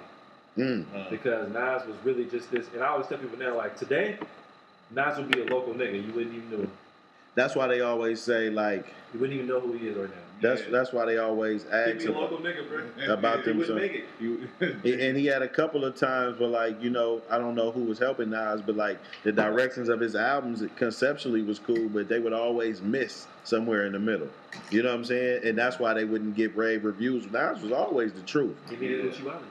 He needed You Got Me. And then the crazy part is, once he did that, people was like, these albums is trash. When he was trying to give you what y'all was asking for, which is the crazy part. I tripped off that when I went to the Nas and Mary concert.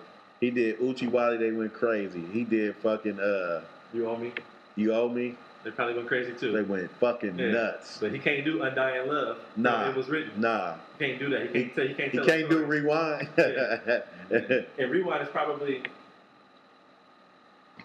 top 5 greatest hip hop song ever written. Bro. I don't know I don't even know what song to put in that category. I'm just being honest. I don't even know what song we can just say. Rewind a song in backwards. Dang. Come on, man. You know what I'm saying? So let me ask you this. How did you like you a tad bit older than Dame? Yeah. So how did y'all actually start fucking with it with the music like that? I mean, I've been rapping for this long, and I was like the first in my family with a car. First, you know, with a job for my auntie, which is like my mom and Damien's mom are sisters. Okay. And actually cousins. Y'all cousins. Yeah. Okay. Okay. We grew up in the same house, you know, and my granny house in Brookfield, 2-bedroom with 10 cousins. You know, making pallets. Real shit. That's how that's how we all grew up. You know what I mean? For real. Absolutely. That's how we all got there, man. Yeah, making pallets, you know, and putting the covers down and, you know, stealing change from the couch and going to have a picnic, you know, just shit like that. And I would be rapping, and you know, like it just kind of rubbed off on him. So as he got older, he started getting into it too. Right. The rest of my cousins started getting into it, so we all just kind of ended up loving music and loving rap, you know. And which is one of those things where he kind of fell into it a little bit after I was into it, you know. Yeah. It worked out though. That's shit is definitely. So he was in it, high school and college. It wasn't like, oh. So you actually heard him. You heard him rap. You heard him rap. Yeah, a long time ago. Okay. He's at Oakland High. Him and his teammates, Dre Grant, who's now at Adidas, and PJ Taylor. PJ. Yeah. Shout out PJ. They would all rap together. Dontrell Campbell, they all played for the team when they played against Powell at Mac. Okay. So they always on the same team. Okay. But the song that they came out to was the song they wrote.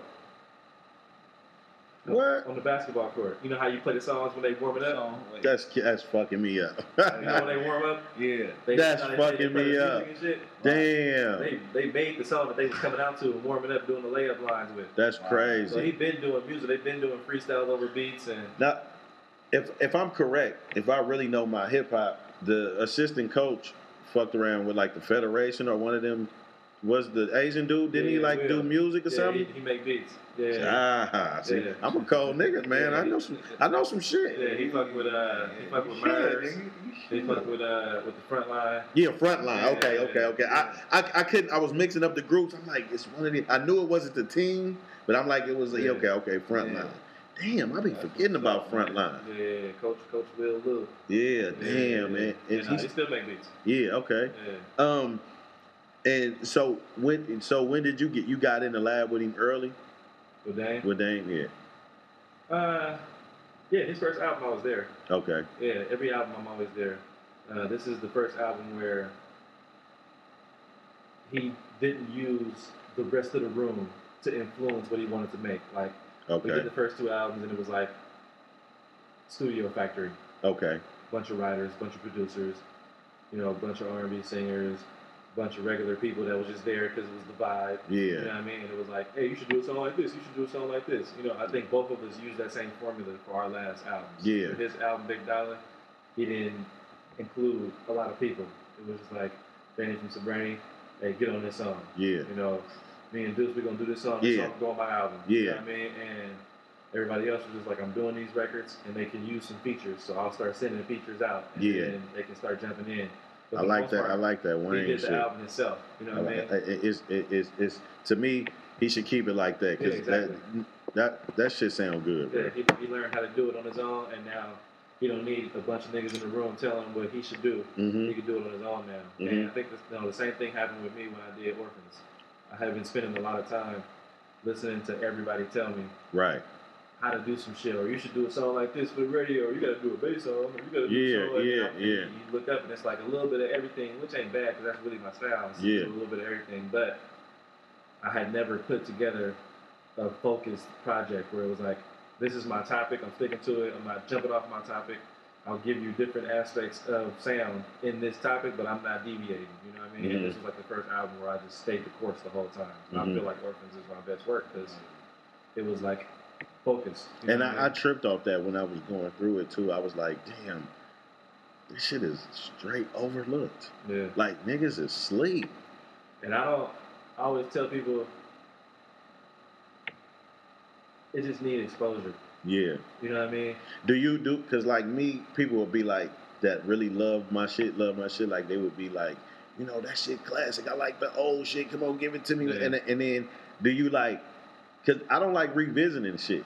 No, I'm really like the same way like with the Fresco line. Yeah. I'm really like an artist like that. Like yeah.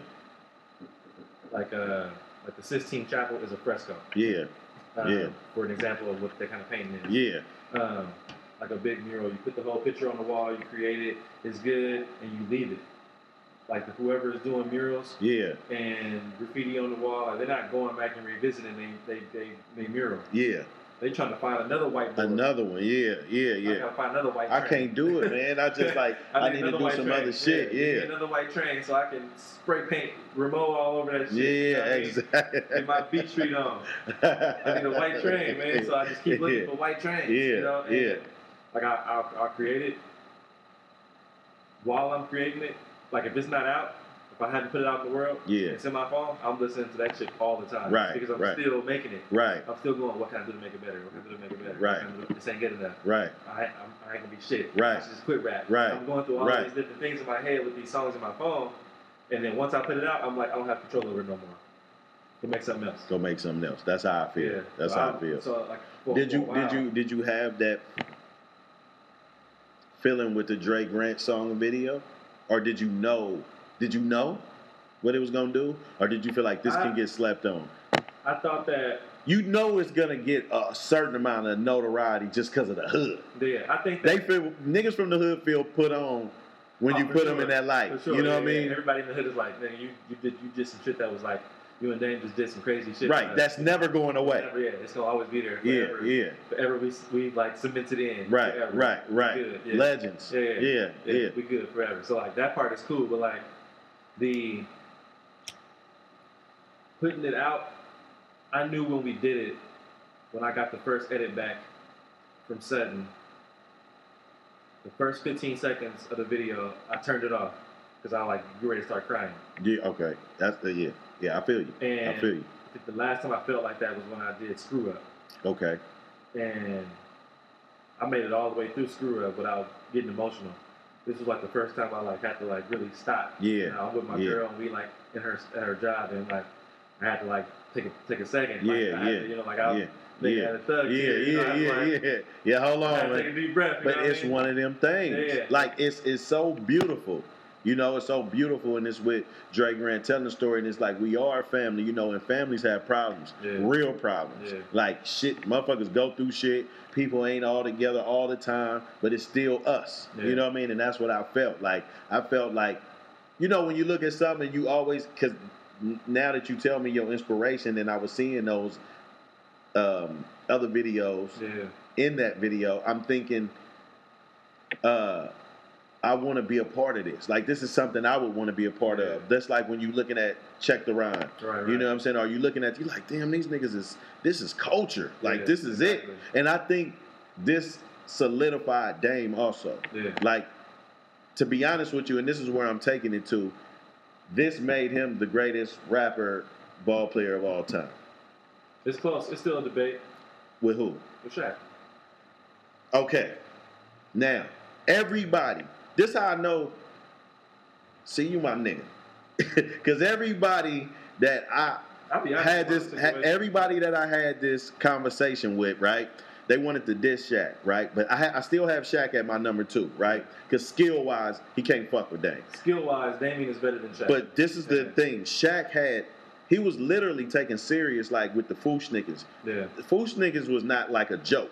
Like, this was a group. Like, this was a thing, right? And he hung with them niggas. They was rapping, right? Yeah. He had the song with Biggie.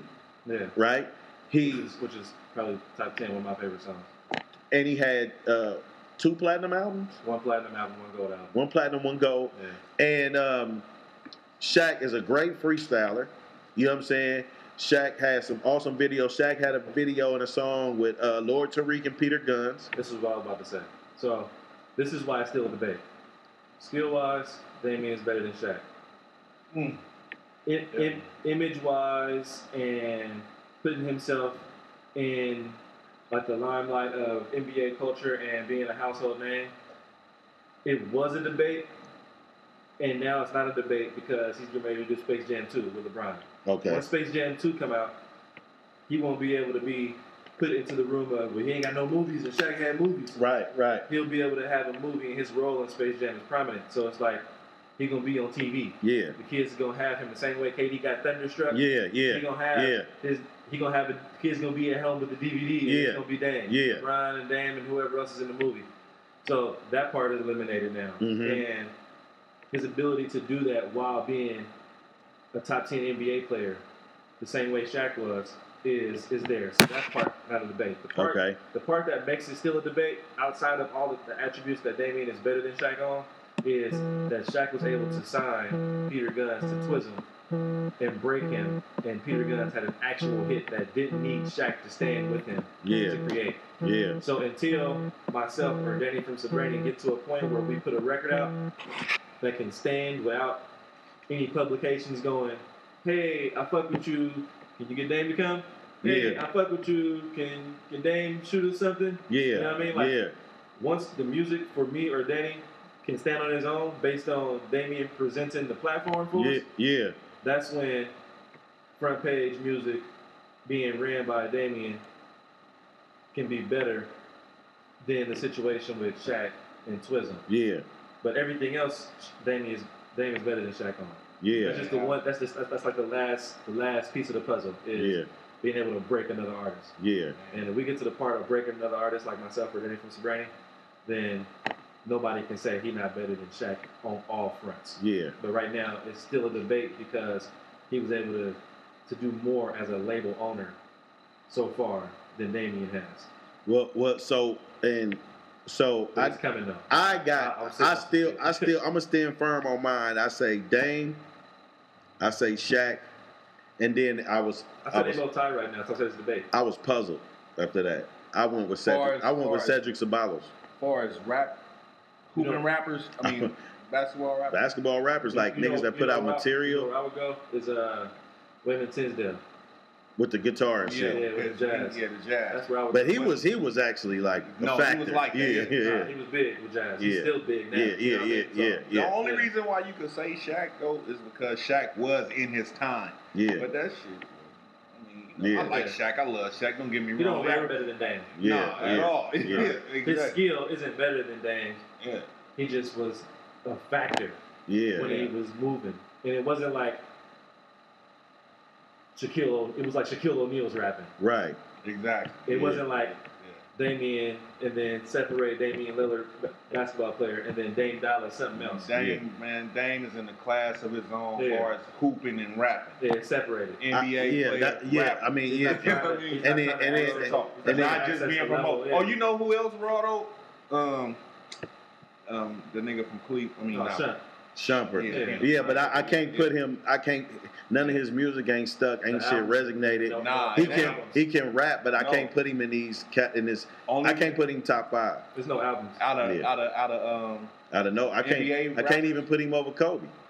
Damn. I think he skill wise was better than Kobe, but what has he done? He ain't done shit. But I'm saying, as far as like, he dropped a couple songs that I like. He dropped some cool songs, but I'm saying Kobe dropped a project. And then when Shump had the mixtape, it's the mixtape and the fish tank. Yeah, see, he fucking up with that title. Yeah, he had that. I like Shump raps though. He had a cold Funk Flex or Sway freestyle. He had a cold freestyle. Yeah. Somebody he killed that shit. Yeah. But I gotta go Cedric Ceballos third because that nigga put out some shit too. But just because they put him out, don't. Cedric Ceballos was successful. He might have been gold.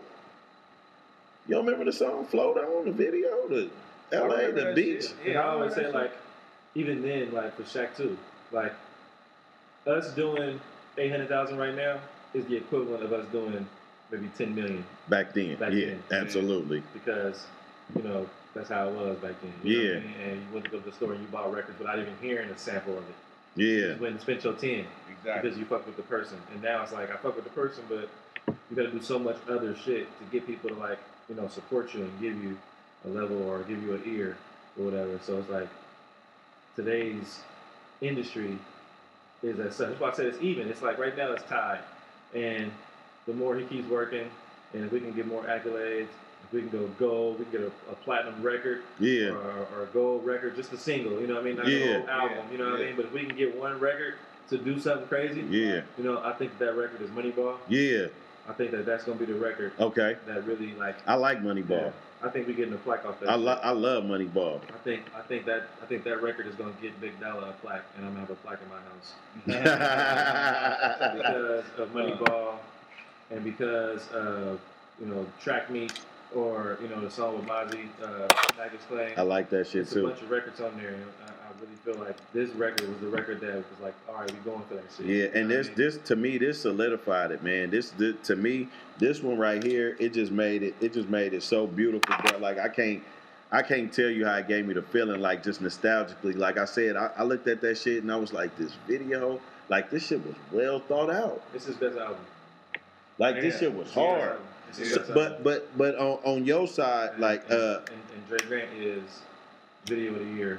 No matter what video, no matter what level of Dre Grant. When I seen the first I seen was the first person I just told somebody this too. The first person I seen post that was Draymond Green, like fire. You know what I mean? Like Dang Dollar posted video. All this, I mean not the video, because the video wasn't out yet.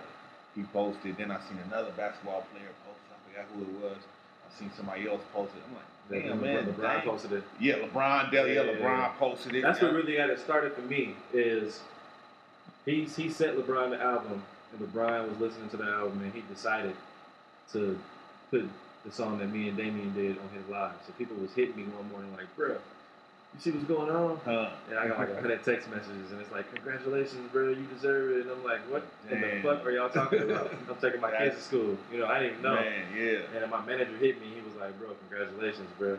And I was like, what are you talking about? Everybody keep telling me this shit. And he was like, bro, you should check your Instagram. And I was like, all right, well, let me go look. I get on my Instagram, it's fucking LeBron. Damn. Like saying my hook, you know what I mean? Damn. in the car on his way to go working out. And Wow. He was playing the record. Yeah. And it ain't like, you know, he's on his Instagram story. Yeah. You know how you got 15 seconds, it's all those little dots. Yeah. Where he went through my whole verse. He went through the whole Wow. hook. He went through Damian's whole verse.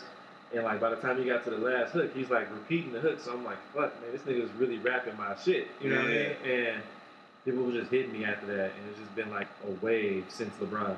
And then KD was like, I don't care I don't care what song you do a video to, but the first one better be Dre Grant.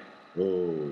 And that's how we ended up rushing Dre Grant. Like we like planned it, got all the stuff together for it in like 1 week. We just did it really like 6 days. Hey, that's dope too. I don't mean to get totally off subject, but that's dope too. The way like the NBA. I was talking to Houston the other day, and he was like, man.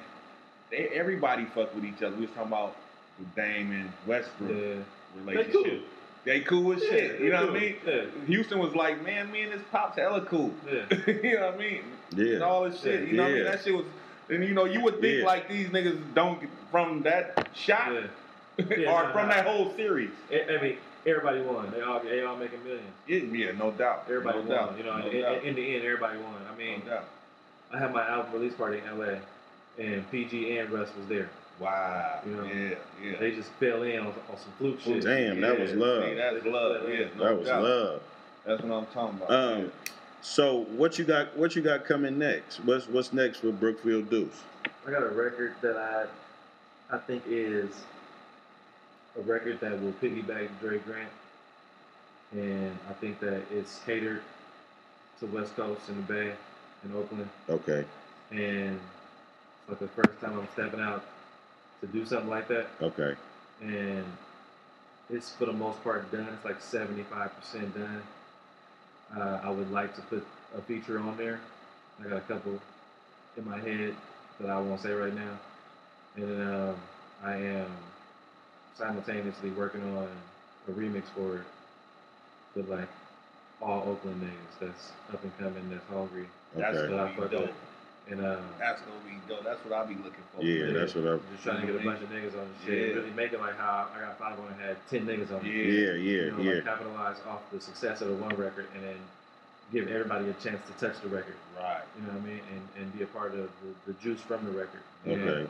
And you know, continue like you were saying with my A&R shit. And that's to the point of giving back and video and directing them videos, bro. Because you got that, y'all. As the team, keep that team too, because that shit worked out perfect, man. Yeah, it was the first video that I did in a long time where every shot that we wanted, we got. Every location we wanted to hit, we got. Everything was time scheduled, so it was like from 12 noon to 2, we're going to be here. And we was there, people showed up. From 2 to 2:30, we're going to take a break. And that break happened. 2:30, the break was over, and we got to the new location at 2:30. We set up for 30 minutes. From 3 to 6, we was here.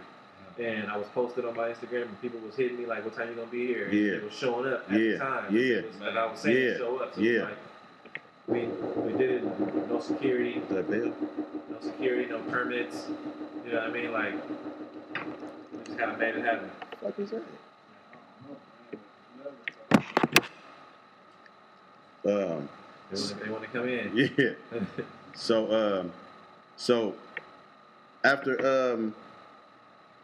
after you get back into it and you help them other artists, are you gonna do a label thing? I mean, I'm still front page, and I always look for like distribution. I've talked to a few labels so far. Right now, I am sitting on a situation with Equity, Distribution. Okay. It's Jay-Z's little company. Yeah. They sent me a situation, so I've been like mulling that over. Okay. Over the last like month and a half. Okay. Debating if this new single that I'm sitting on is I'm going to deal with them on it, or if I'm going to just deal with myself on like a TuneCore thing. Okay. Or like I put out my album America's Orphans with Soul Spasm. Okay. And or just staying with them and doing it with them. I'm still like on the fence on all of it. Okay. I haven't figured it out yet. I want to make sure I got the record done, and then before I even put the record out, I want to try to get a video shot for it, and like be sitting on all of it, you know. And that way, when it's time to move, like boom, boom, boom, boom, boom, everything can just happen the way it needs to without having to wait. Yeah. And hold up on whatever logistical shit needs to happen. But for the most part, yeah, man, just trying to stay busy and just keep working. I know me and artist in Richmond named Mighty Draper. Okay. Me and him working on a project called E-Shore with DJ D Sharp. DJ Yeah. DJ D Sharp is making all the beats. And then me and Mighty Draper are going back and forth. But it's going to be called E-Shore. So we're working on that right now. Okay. And I just released like an EP. It's a bonus to Orphans with DJ Basta. Okay. And I guess that's my first vinyl. I told you earlier. Yeah, that's dope. Yeah. So, other than that, just like I said, staying busy, man. Well, man, look, man, it's been a pleasure having you, man. Hopefully we can get you to come back through, man. One day we'll get Dame Dollar to come through, tell him we won't smoke no weed, man. You know what I'm saying? But, man, so, man, we look forward to having more projects. We're going to run these numbers up, though, for this one, man. Yeah, sure, man. Dre Grant season. It's just been hella good, man. It's been hella positive responses, and people hitting me up with good words, and I don't even think that it's hit everybody that my hand is in the directing of the video. Yeah. It's so into how good the video is, they didn't even trip. Yeah. Man, who directed this shit? You know what I mean? Right. I know a lot of people look at Dame and go, if I'm an artist and I look at a video that I think is dope, they might look at the Dame video and go, whoever did that shit is out of my budget. Right. So I didn't even think about who did that shit. So I ain't really got little phone calls about like, hey, bruh, can you do my shit? Can you do my shit? I ain't really got no phone calls. You gonna get phone calls after this interview because I'm a damn sure gonna put it out there. Man, call my nigga, man. Get them videos done, man. But definitely got the vision for things. You got anything else, Clee? Nah, man. It's like I love the video. Yeah. I love your work. You know what I mean? And I can't wait for the rest of this shit to keep flowing. Keep it flowing, man. Especially that one you talking about, the remix gonna be all Oakland. I'm pro Oakland, so you know. It's as soon as we turn the cameras, I'm gonna let you hear it.